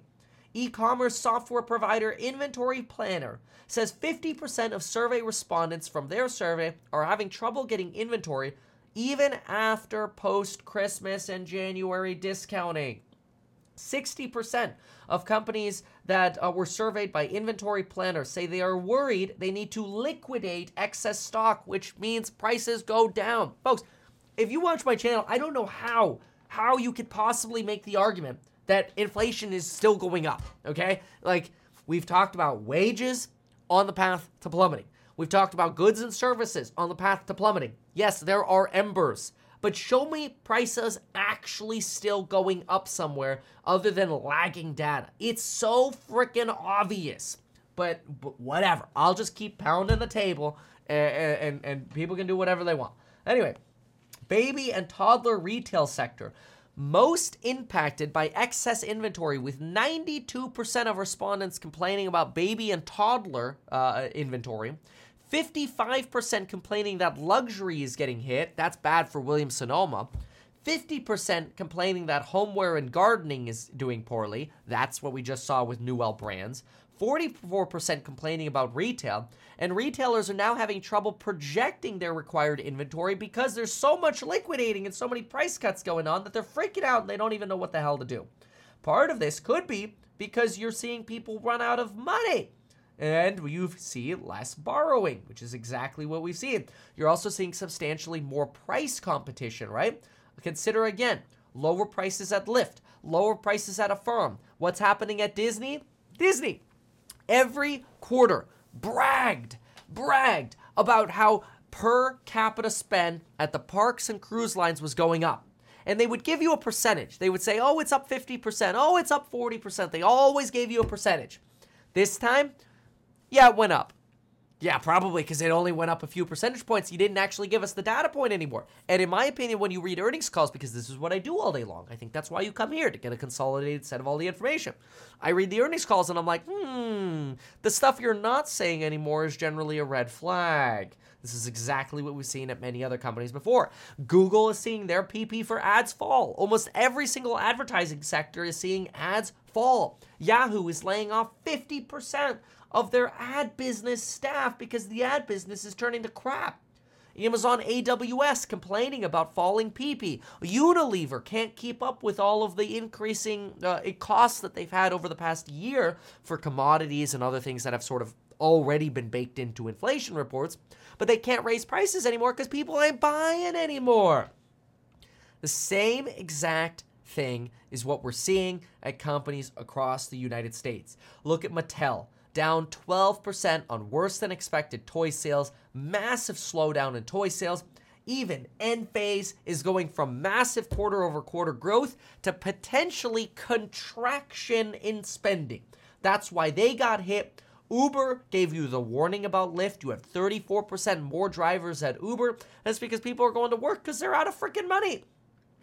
Now, Simon Property Group also complains about the same thing. Even though they're seeing positive rent spreads and renewals, they're seeing a lot of their customers complain about a softening economy and lower revenues. Now, keep in mind that when consumers spend less money, Simon Property Group makes less money because Simon Property Group actually takes a royalty fee off of the earnings of companies in their malls. That's a way of them basically being incentivized to actually keep the malls looking nice. Because if they don't keep the malls looking nice, then what happens? Well, then people don't come. And if people don't come, then the revenues in stores go down. So you kind of sort of like align incentives that way, right? But it's not just that. It's also that we are seeing a reduction in people's pent-up savings. And that's another potential issue. Now, JP Morgan thinks people aren't actually going to go through their post-pandemic savings until probably the second half of the year. But you're actually seeing more of a burn through, I think, than JP Morgan is projecting. Happening based on articles like this. This is the Wall Street Journal. Households burn through pandemic savings. The cushions of savings many built up during the pandemic is thinning out. Americans have spent down about 35% of the excess savings they've accumulated as of mid-January, according to Goldman Sachs. By the end of this year, so they kind of align actually here with JPM, by the end of the year, forecasts estimate that pandemic savings will be roughly 65% gone. Today, some people are having to cut back on their spending or add to credit card balances, except we've already added so much to credit card balances at the end of last year that now even you're seeing credit card balances go down.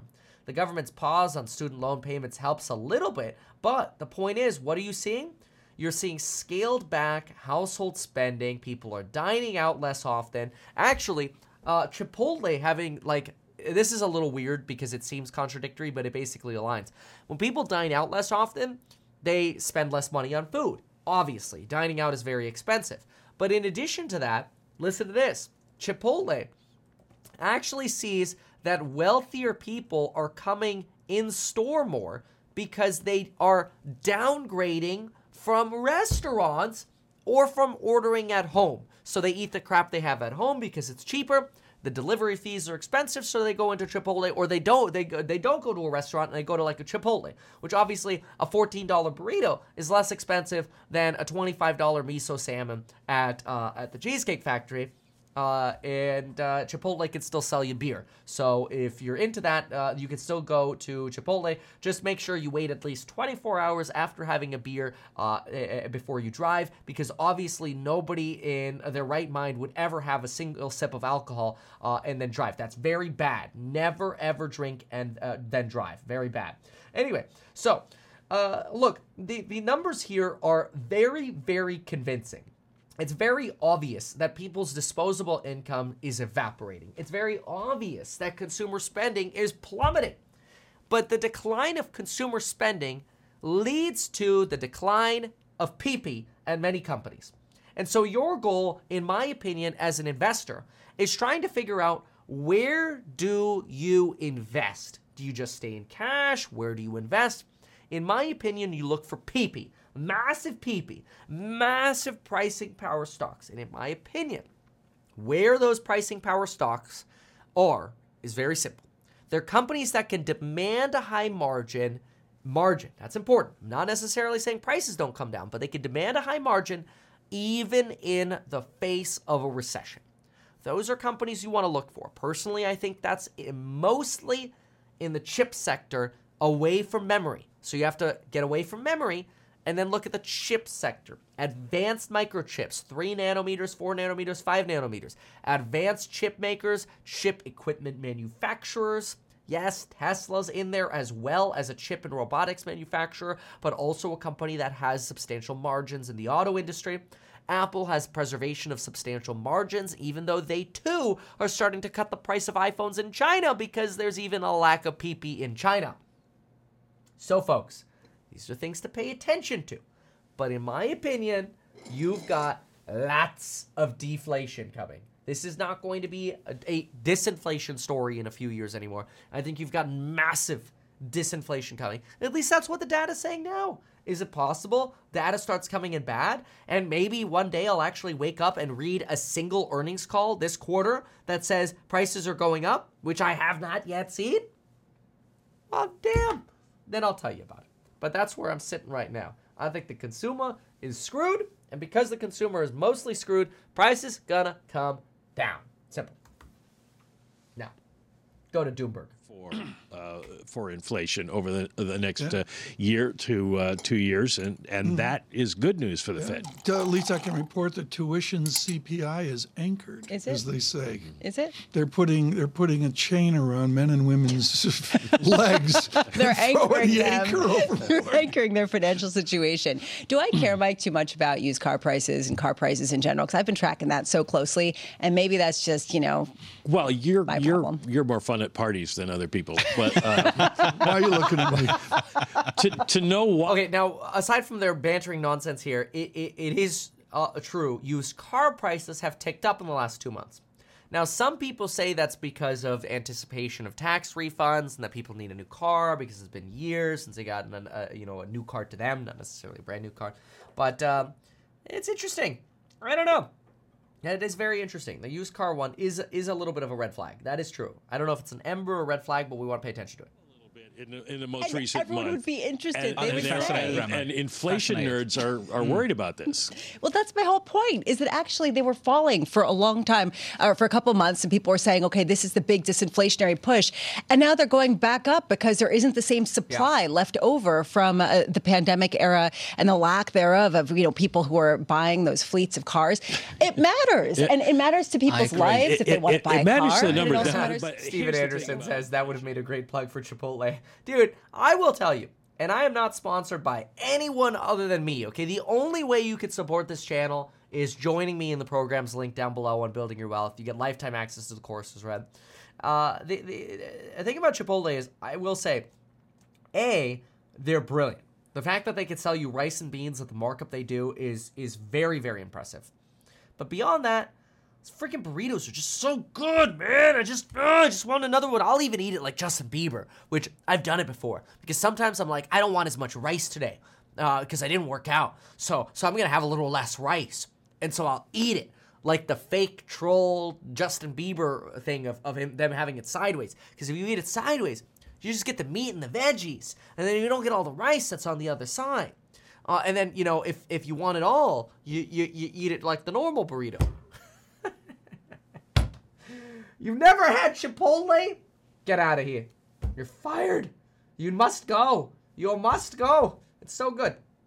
It's so good. Just make sure you don't get the burritos, the burrito rice with the coriander, the cilantro. That is disgusting. But they get pissed at you. That is the one criticism I have about Chipotle, is they get mad at you when you order a burrito and you're like, I want the rice without the cilantro, they look at you like you're some like scumbag idiot. Like, how dare you not want cilantro on your burrito? And I'm like, dude, I just want the plain white rice. And they're like, yeah, no, we don't have any right now. And I'm like, what are you talking about? I see it. It's right there. And like they roll their eyes because they have to get off the line and go get it. Oh, God. All right. I'm going to the course member live stream right after I make a cup of coffee, so I'll be there in like 2.5 minutes. Thank you so much for being here. I love you all. Even the haters. You know, I'll tell you, the haters, they watch more of my content than anyone else. So thank you. You lead to the most ad revenue. 4D chess complete. Goodbye.